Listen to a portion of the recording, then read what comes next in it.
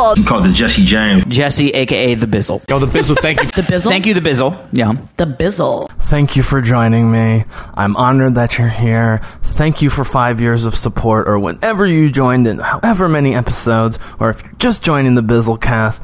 No matter what, I appreciate it beyond measure, beyond compare, and I'm thrilled that you are here, and this is going to be an unbelievable ride. We're gonna burn, and let's get this baby rolling, as they say. So here comes the countdown. This is the first long series I've done in a while, so hopefully I don't screw up because I've got multiple computers and my iPad going. So, okay, let's see. Am I aligned here? Yeah, okay. Hide the favorites bar, turn down my laptop, turn up my HD monitor. Episode 1, Season 1 of The Expanse, 4K UHD, Dulcinea, or Dulcinea. And, wow, this is going to be something. So, countdown starting now. 3, 2, 1, and play. And 1, 2, 3, 4, 5. Awesome opening music. Thomas Jane, Stephen Strait as Holden. Cass Anvar is my favorite. Alex Kamal. Look at this. Just gorgeous. Dominique Tipper as Naomi, who gets better and better, as they all do. Wes Chatham as the psychotic but lovable Amos. Some characters who don't make it through the first season. Some do, some don't. Already looking beautiful with the graphics here in the just all-time great Shohreh Aghdashloo as Christian Avasarala, dropping the F-bombs and trying to save the universe. Here we go. The Expanse. Glorious. So if you read the books or not, it's going to be a different experience. In the 23rd century, humans have colonized the solar system. The UN controls Earth. Earth appears to be the most powerful. Mars independent military power. Fewer ships and people, but very great technology. Inner planets depend on the resources of the asteroid belt. The Belters live and work in space. They're the underclass. The belt, air, and water are more precious than gold. This is a really great intro text. For decades, tensions have been rising. Earth, Mars, and the belt are now on the brink of war. And as you imagine, it's about to happen. Gonna take a single spark, and we'll see how many minutes. Okay, here we go. This is exactly how the book starts. With Julie Mao, who we don't know who the hell she is and what's going on. She's trapped in this ship. We don't know why she's hiding. We don't know why it's scary. I don't know if we see that she's infected yet. Prepare to fire. They're murdering everyone in the ship. And especially with Season 1, they really hit beat for beat the major plot and character points. She's knocking. This actress is great. Florence Favre. And the Maos in general, the family Maos, there are numerous ones, and they serve all sorts of purposes as the series goes on, even beyond Season 4, but I'm not going to go there.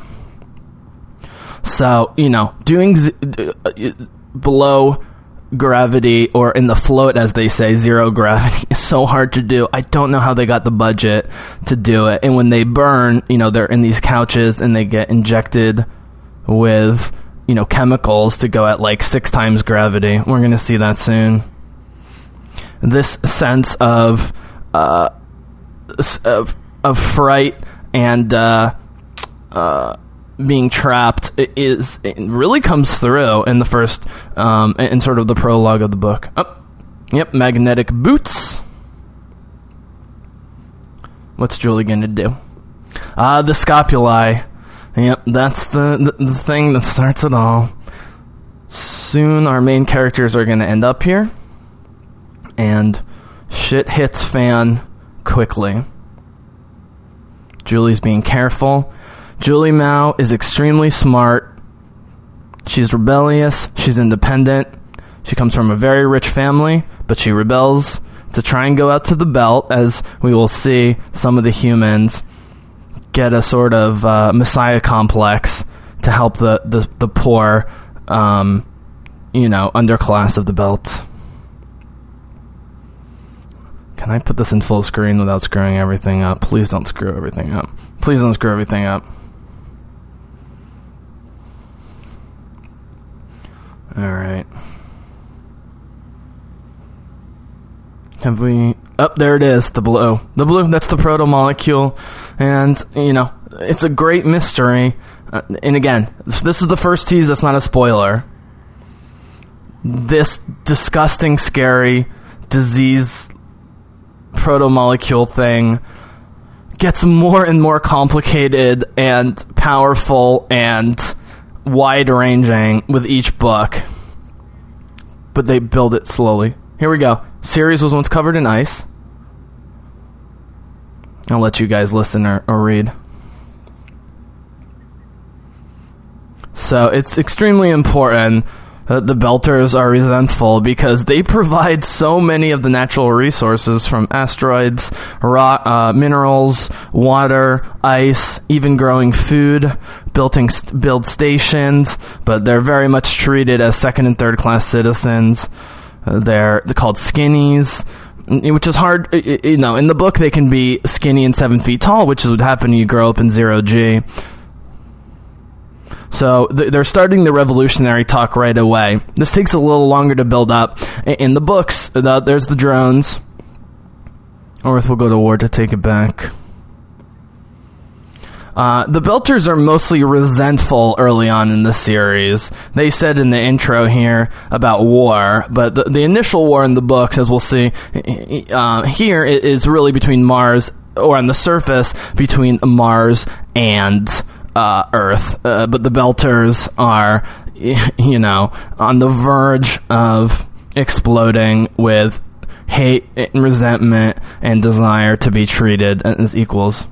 So, one of the many things that took a while for me to get on board with, and now I love, especially because Jefferson Mays, who does the audiobooks, is spectacular at it, is the patois, which is sort of a mix of French Creole, some African stuff, some South American stuff, some South Indian stuff, which makes sense in terms of being a different culture, but also makes sense. Here's Miller.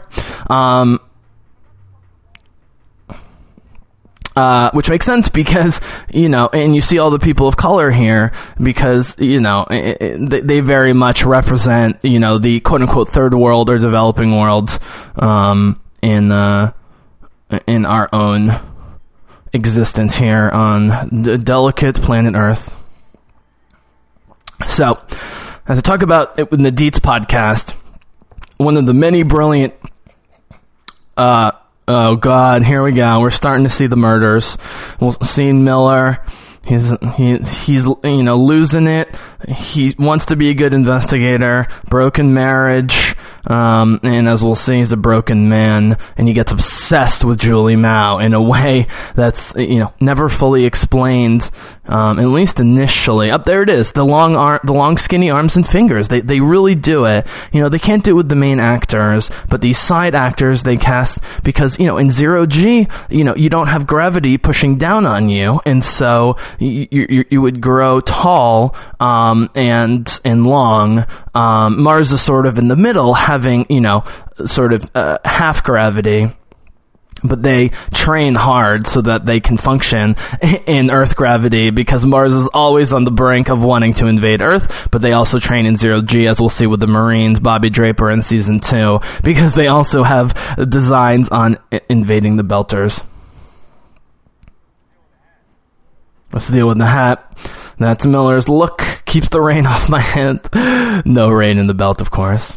So one of the brilliant things that the writers do in the books is every chapter is named with just the first or last name of the character whose perspective it's from. And in the first book, because we need to meet the two main characters who don't come together for a while, and again, was one of the confusing things the first time through. But in the first book, Leviathan Wakes, it's Miller and Holden who's going to end up being the captain of the people who survive the giant ship disaster that's blown up by a stealth Martian ship that's coming up. So it goes Holden, Miller.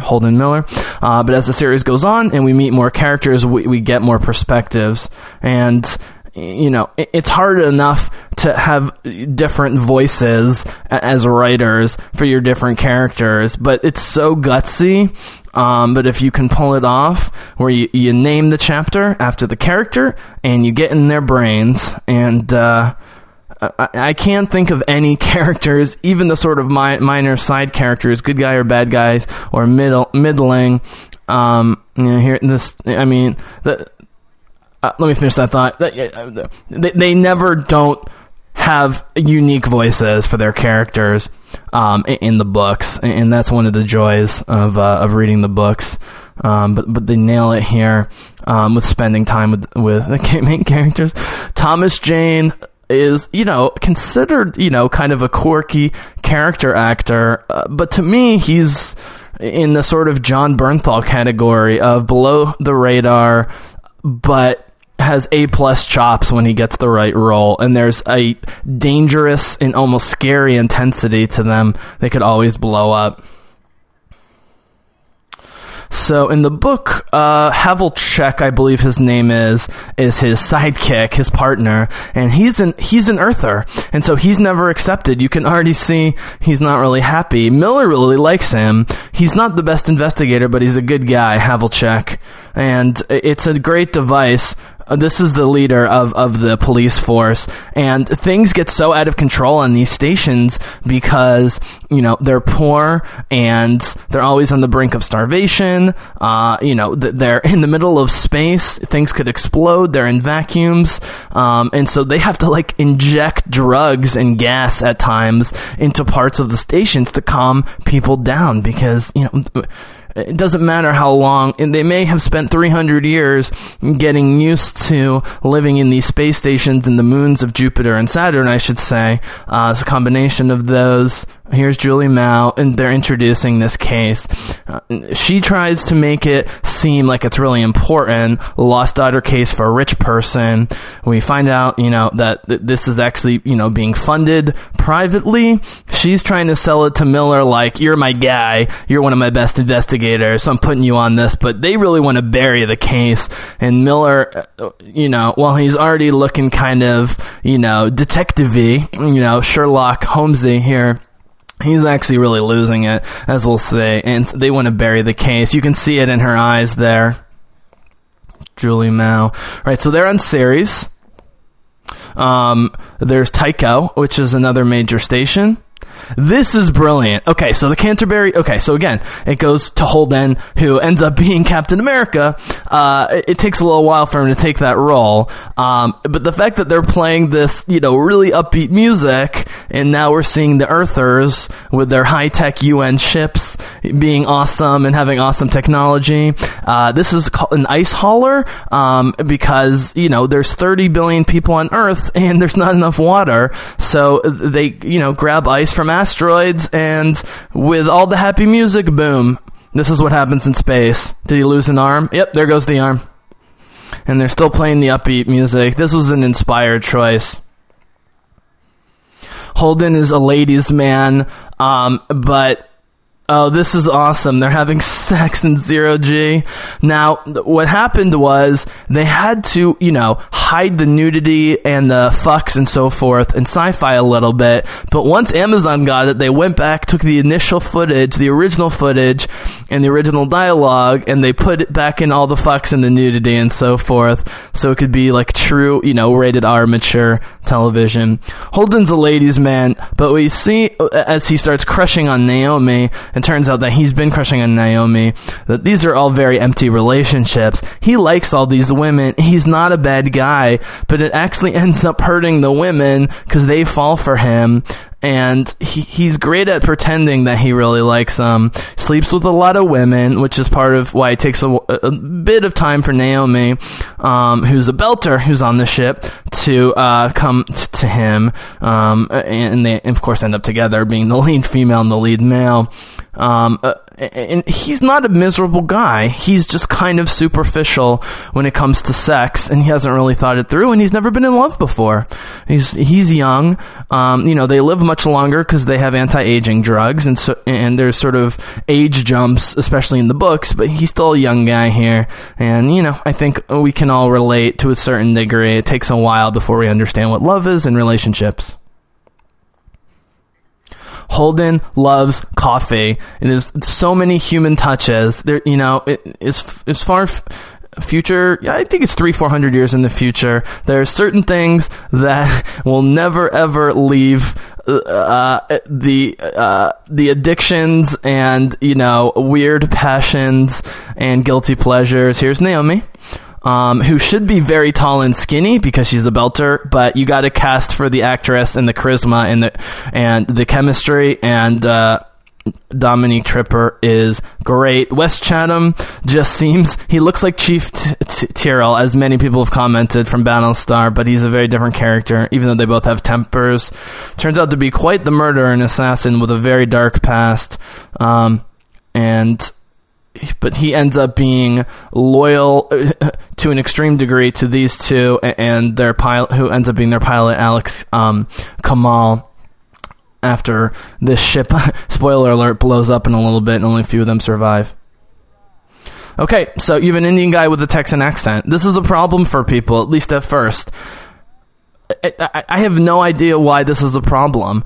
Everything from the Alien movies to the StarCraft games to Firefly, when on the frontier, they talk in Western accents, but they actually explain it in the books that the certain areas of Mars are settled by South Indians, but also a bunch of Texans, because they, for very different reasons, wanted to go to the frontier in Mars when they first started terraforming Mars. And it's a bit of a, as we'll say, he puts on the character, not the actor, the character of Kamal.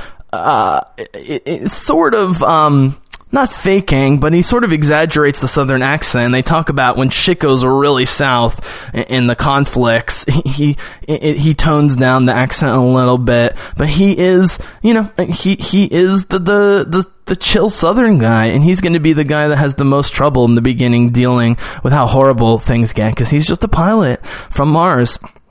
But even if they didn't explain away the Texan thing as, having a community where, Indians and Texans were living together, and so it sort of spills over back and forth with the accents, blah, blah, blah, it still totally works for me, because all of these space western shows have it, whatever. Kamal is my favorite character, and I'm going to talk about why. It partially has to do with the actor, Cass Anvar, who is clearly, especially in the early seasons, in my opinion, the best of the four actors. He seems the most experienced, the most confident. Whoa. I forget who this guy is. And so Cass Anvar really has to carry things, but he's the heart of the crew. Even when the crew changes a bit, and there's some people that come in and out, he's always the pilot of the Rocinante, which they're going to come to soon, and this guy's losing it. And Kamal is always the heart of the crew. He gets the most scared, but when he's in that pilot seat, he is focused as hell. He ruins marriages. He loses his relationships with kids because he can't stop piloting, but he loves his crewmates, and so he sucks it up.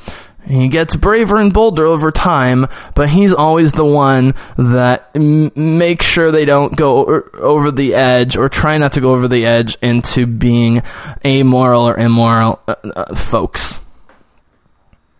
So Holden, he's XO, okay, which is second in command, like Ty, One-Eyed Ty in Battlestar. Now, Alex Kamal, the Texan Indian, served 20 honorable years in the Martian Navy as a pilot. That's why he's so good and experienced and a bit older. Holden was dishonorably discharged. There's Avasarala, I can't pronounce her, Christian Avasarala, played by Shohreh Aghdashloo, who's amazing. She was in a Star Trek movie. She does voices in Mass Effect. It's an incredible voice presence, charisma, and is hilarious. And, we'll get to her. You couldn't have the show without Miller in the first season, and you couldn't have the show without Shohreh Aghdashloo as Christian throughout. It's going to take a little while before they cross paths. But Holden, like when Captain America has no problem leaving S.H.I.E.L.D. when he realizes it's Hydra, Holden has a rebellious complex where he can't help but tell the truth, and he has no filter, and he causes lots of problems, at least on the surface, having no filter, telling everyone everything when it can actually make things blow up in inconvenient ways. And he actually is very proud of his dishonorable discharge, which we don't really ever hear, as far as I know, even in the books, what exactly happened with the dishonorable discharge. I think he just thought that it was a bit fascistic, as militaries can get, especially in these future scenarios, and got tired of taking orders that he didn't agree with and and they kicked him out of the military, which he's very proud of, the UN military, the Earth military, and now he's on the raggedy edge, as they say in Firefly, as the XO, the number 2 of they can't. Even though he's young, they mostly respect him because he has great leadership and charisma qualities, and he's still got a lot to learn, though. Captain gave an order, people. So, okay.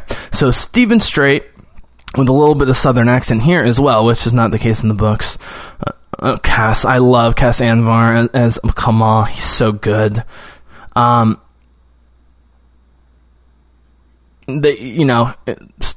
least on first watching in the early seasons, they played Stephen Strait kind of straight. Like Oliver Queen in Arrow or whatever, a little too, emotionless or something. In the book, he's a lot looser, and we get into his emotional side faster, but with this relationship here, this great side performance by Kristen Hager, who plays Ade something, who unfortunately is not long to live, as most of these people. Not long for life, what's the saying? All good things, yep. The writing style is very direct and straightforward. They don't use a lot of big words, even with the science technobabble, which again they don't overdo in the books. It's a very straightforward writing, but the character beats and getting into their head is extremely profound at times, and there's a deep wisdom in the storytelling and in the writing, and they don't do it through long exposition. They do it through dialogue and through the thoughts of the characters. As I was sort of saying before, we get increasingly into the heads of more and more characters as the books go on. It's Miller and Holden in book 1 here because they're the catalysts of the major events of the first of the first season. But eventually we get Amos and Alex and Naomi and a bunch of bad guys and Christiana Viscerala, the F-bomb dropping past middle age Indian woman with the beautiful saris who moves up the ranks and is really the one who should be running things on Earth, and of course ends up being the one to run things on Earth when the people in charge are exposed for being horrible and they realize her leadership is needed. We will get there. Unknown distress. So this is a really cool idea, which is, even though these guys, this is a legal operation, they're shipping, ice for water. This is totally above board, but there's a rule, at least among the UN, Earther ships, if you log a true distress signal and you're within a certain range, it's not a law, but it's de facto custom to the point of almost being law that you must respond, even if it seems like imminent danger, which they're already sensing. So he's going to log this, and they might argue over whether they should go, oh, there's Julie, please help me. Right, so this is clear and present danger. This isn't just, hey, we blew an engine out, can you help us? Please help me. So what's cool is they're the ones to come across the Julie Mao situation, but Miller's the one who's investigating it and gets obsessed. Okay, so Avasarala, I don't believe it comes until this is in the book. The grandchildren who she has a love-hate thing with as she gets more bitter, but at this point when she's like the assistant to the assistant to the assistant, they do switch her husband. That's interesting. That they do have a character change. Interesting. This guy is very cool, but the second version of her husband, who's character-wise the same guy, who has actually an American accent even though he's Indian, is a bit more subtle and works better as shit gets shittier. As the seasons go on. She's not in the first season, but you had to introduce her. She's the fifth. You've got the four of the Rocinante crew who we're going to see. She's number 5 of the mains, and then Bobby Draper, the Martian Marine, who very quickly gets traumatized fighting a giant blue alien who murders all her friends. She pretty quickly gets alienated from being a Marine, even though she takes great pride. That she doesn't get introduced till season 2, which was smart. But Avasarala politically is so clutch through all 8 books. Oh man, look at the Belter. They're torturing this poor guy. You had to get her in the first season, but the water balloon thing is the book, and you think, in the book at that point, she's been pretty much a hard ass, and you think she's just going to yell at the kid throwing the water balloon in the house, but of course, she's, the apocalypse hasn't even crossed their minds yet, so she's still loose with her grandchildren, who she does love, but she gets alienated from, because she just doesn't have time for them when she's in charge. She does not hate Belters at all. Her main thing is, as angry and crass and curse-filled as she can be, and condescending and even mean, at least on the surface, she's the one who tries to reconcile with Mars in particular, but also the Belters. And they make her a bit darker here early on. Here's Julie Mao being an activist. So she's the rich girl who said, who rebels against her wealth and privilege and comes out to the Belters, just like, Americans who go to Africa and South America, usually with good intentions to help out people who are in need. Here we see the sickness. They're like, again, the raggedy edge. There's gas, there's leaks, if an asteroid or even a piece of a meteorite hits the wrong way, you get hundreds of people sucked out of the station. Don't try. Oh, this is interesting choice.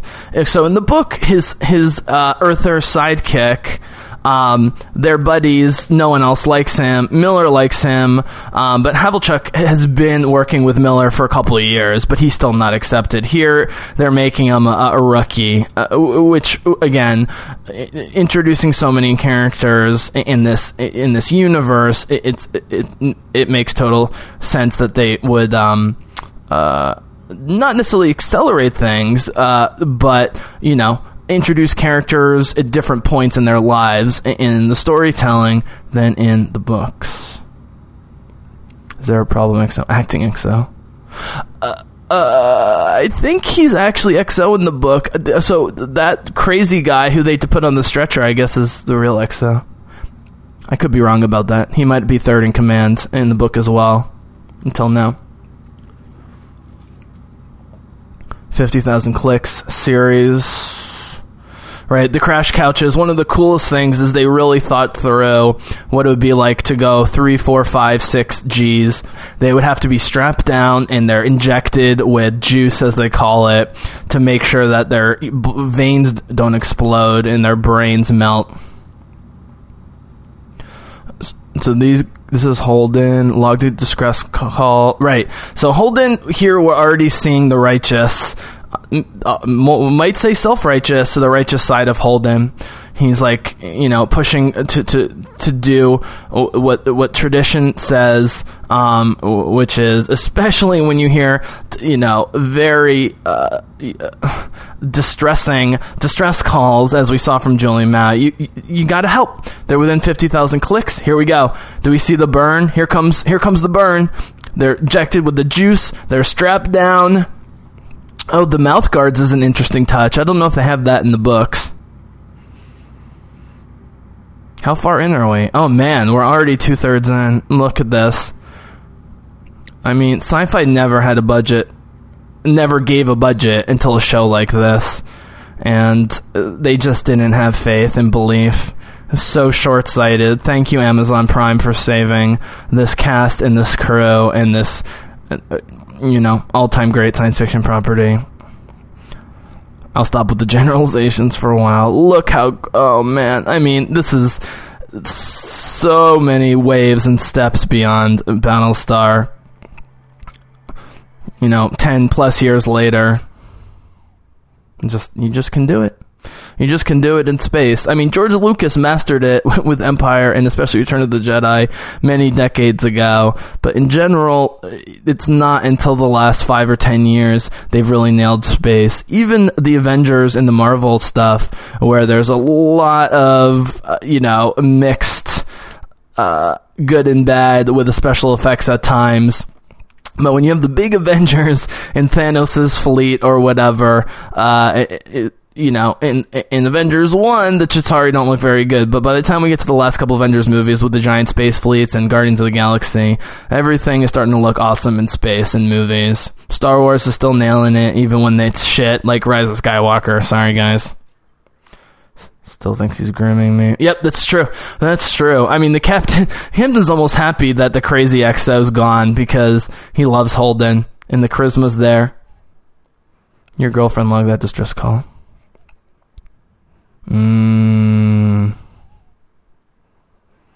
Yeah, see, they're not happy about logging the distress call. They don't want to go. They want to ignore the tradition. Look, they're already sharing looks. He's totally in love with her. They've known each other for 5 years, and she has had a thing for him. I'd keep that to myself, if I were you. Did he just express his feelings already? Oh, look. Stephen Strait's a great actor. Now, all of the actors, including Sharian Gadashlu, who's like 65, are very active on social media and Twitter, and the fans love him, and they love the fans. Stephen Strait is a mysterious fellow who you don't see much except in the promos. And his subtle acting, oh man, look at this. So again, full disclosure, 3 times through 8 books, knowing these characters, I may be seeing things that I should have seen before. I may be reading into it. I leave it to you. Thank you, Canterbury. Godspeed. So Holden can be a hothead. He can be self-righteous. He can be, have a inflated self-importance. But in the end, people follow him because he can't help but do what he thinks is the right thing. And that's the journey in the early parts of the first season. God, Thomas Jane is so good. So I am going to talk about stuff that happens in seasons 2, 3, and 4, which is Thomas Jane. So part of the weirdness is book 1, they extend until, I believe, episode 6 of season 2, which is not necessarily a bad idea. Is he going to punch this motherfucker? It's not necessarily a bad idea because the first book, Leviathan Wakes, has to set up so much, and they got to do it in the series.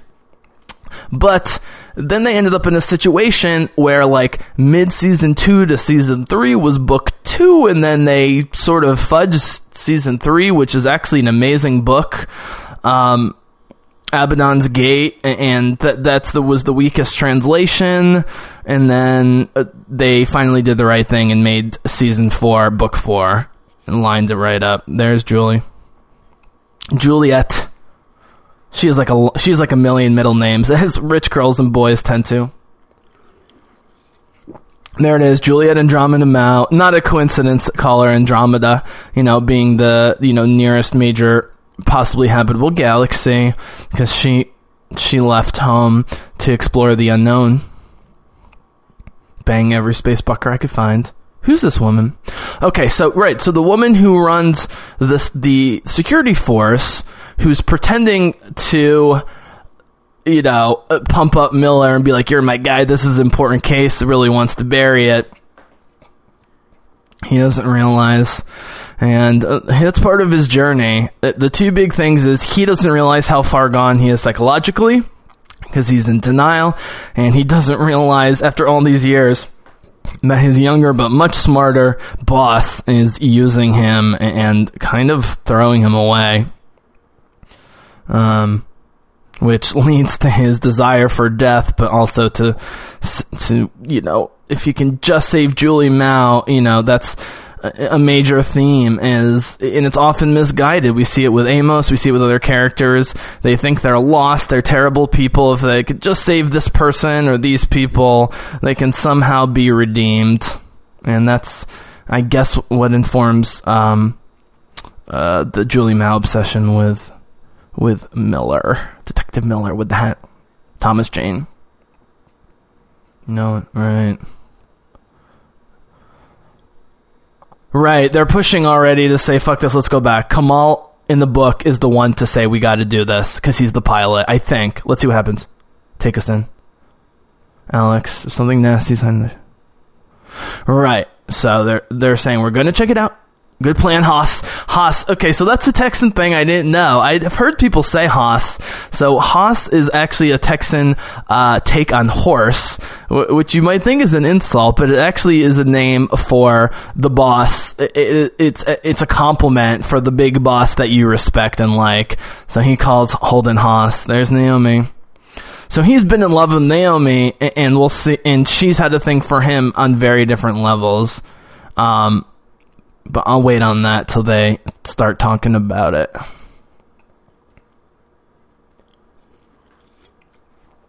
So again, with very little excess with the technobabble, and with mostly being inside the heads of the characters whose names are given to the chapters. So this is a Holden chapter. Like I said, it's all Miller and Holden chapters in the first book. This is a Holden chapter, so we'd be inside his head about what's going on. They really sell the scariness of this situation, and the how just epically frightening space is, and they have to force themselves to be in denial about how epically frightening space is to do this stuff.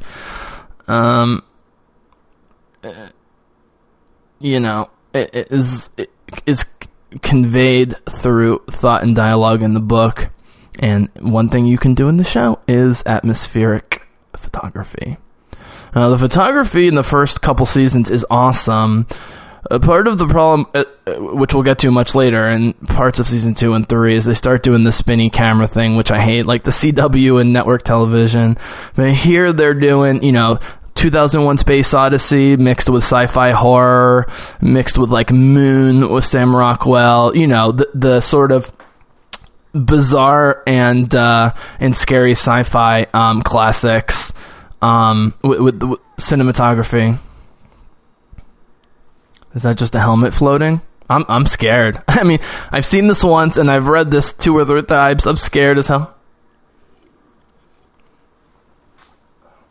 So I'm drinking coffee at 2:30 in the morning, guys, so I can bring this to you. See how many episodes I can get through.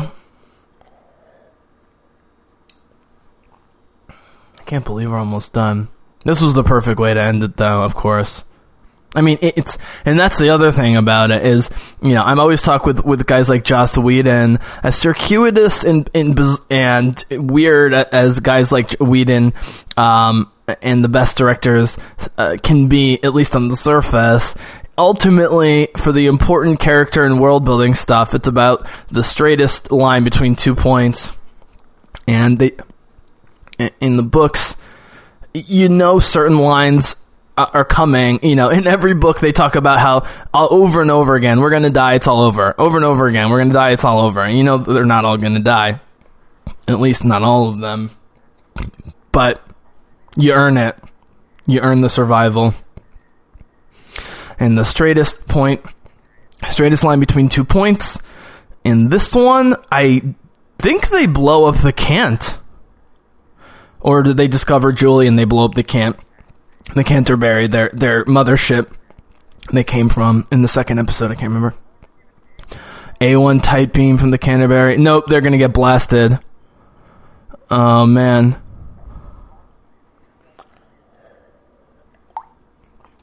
Oh, they're not on the Scopuli. They're on something else?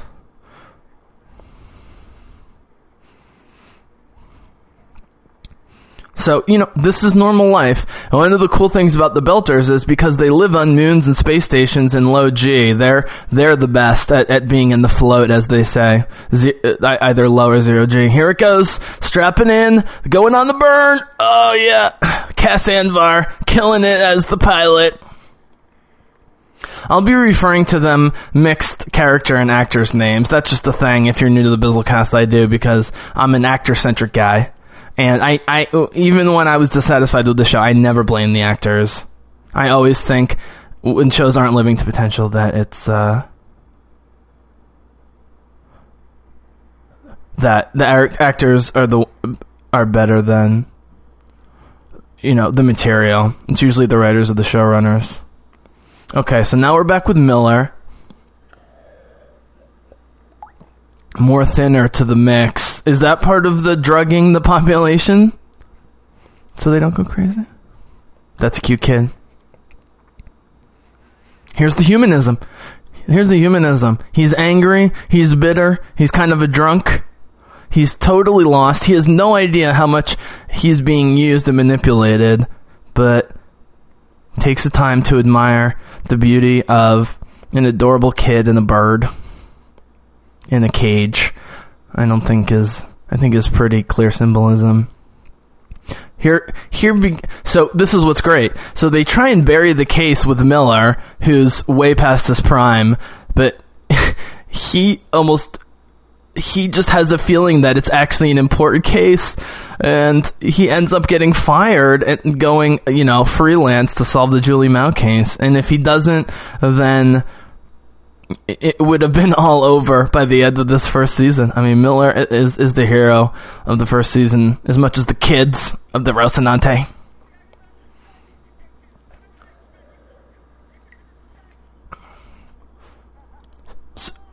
So the sort of constant either surface or just straight up, oh man, he's airlocking this criminal.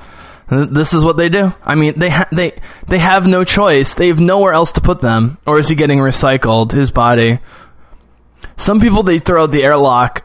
When people die naturally, their bodies get recycled like Soylent Green, but they agree to it.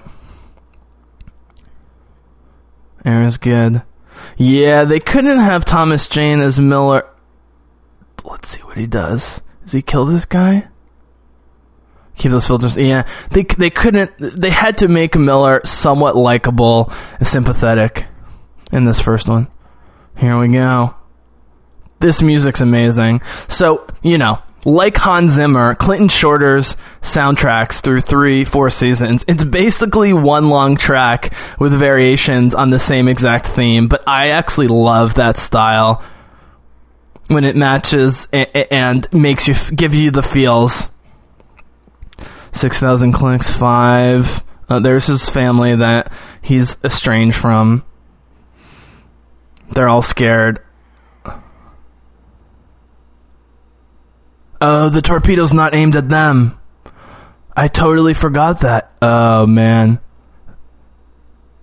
The Canterbury. Oh, man. Oh, no. Here, it's all over. So, I believe his girlfriend's killed with them in the book and not on the Cant. No.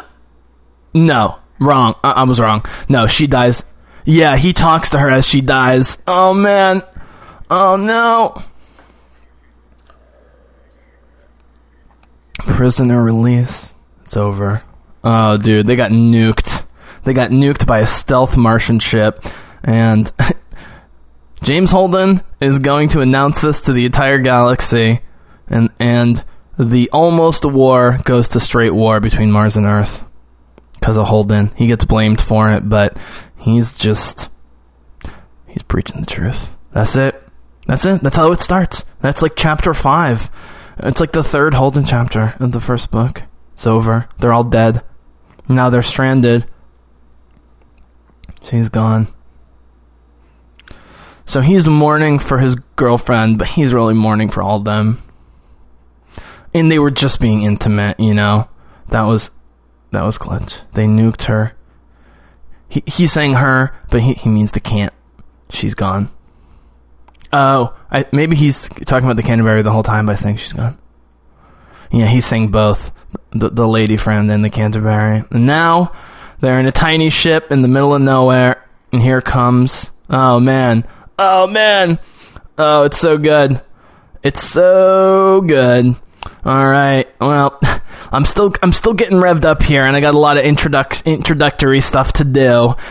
So stick with me as I relive the great first book / season. I hope you enjoyed it.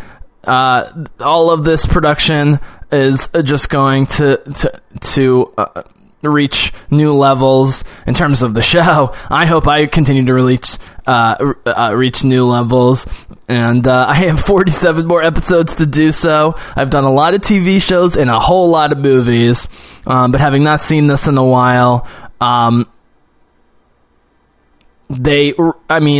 it wasn't beat for beat with the first 5 or 6 chapters of the book, but the main introductory stuff with the characters and the early world building just absolutely nailed the loyalty and feel of the book. Hope you enjoyed episode 1, season 1 of The Expanse. Please join me for the rest of this big, epic, massive journey that I can't wait to share and do with you people. Episode 2 is next. I believe it's called...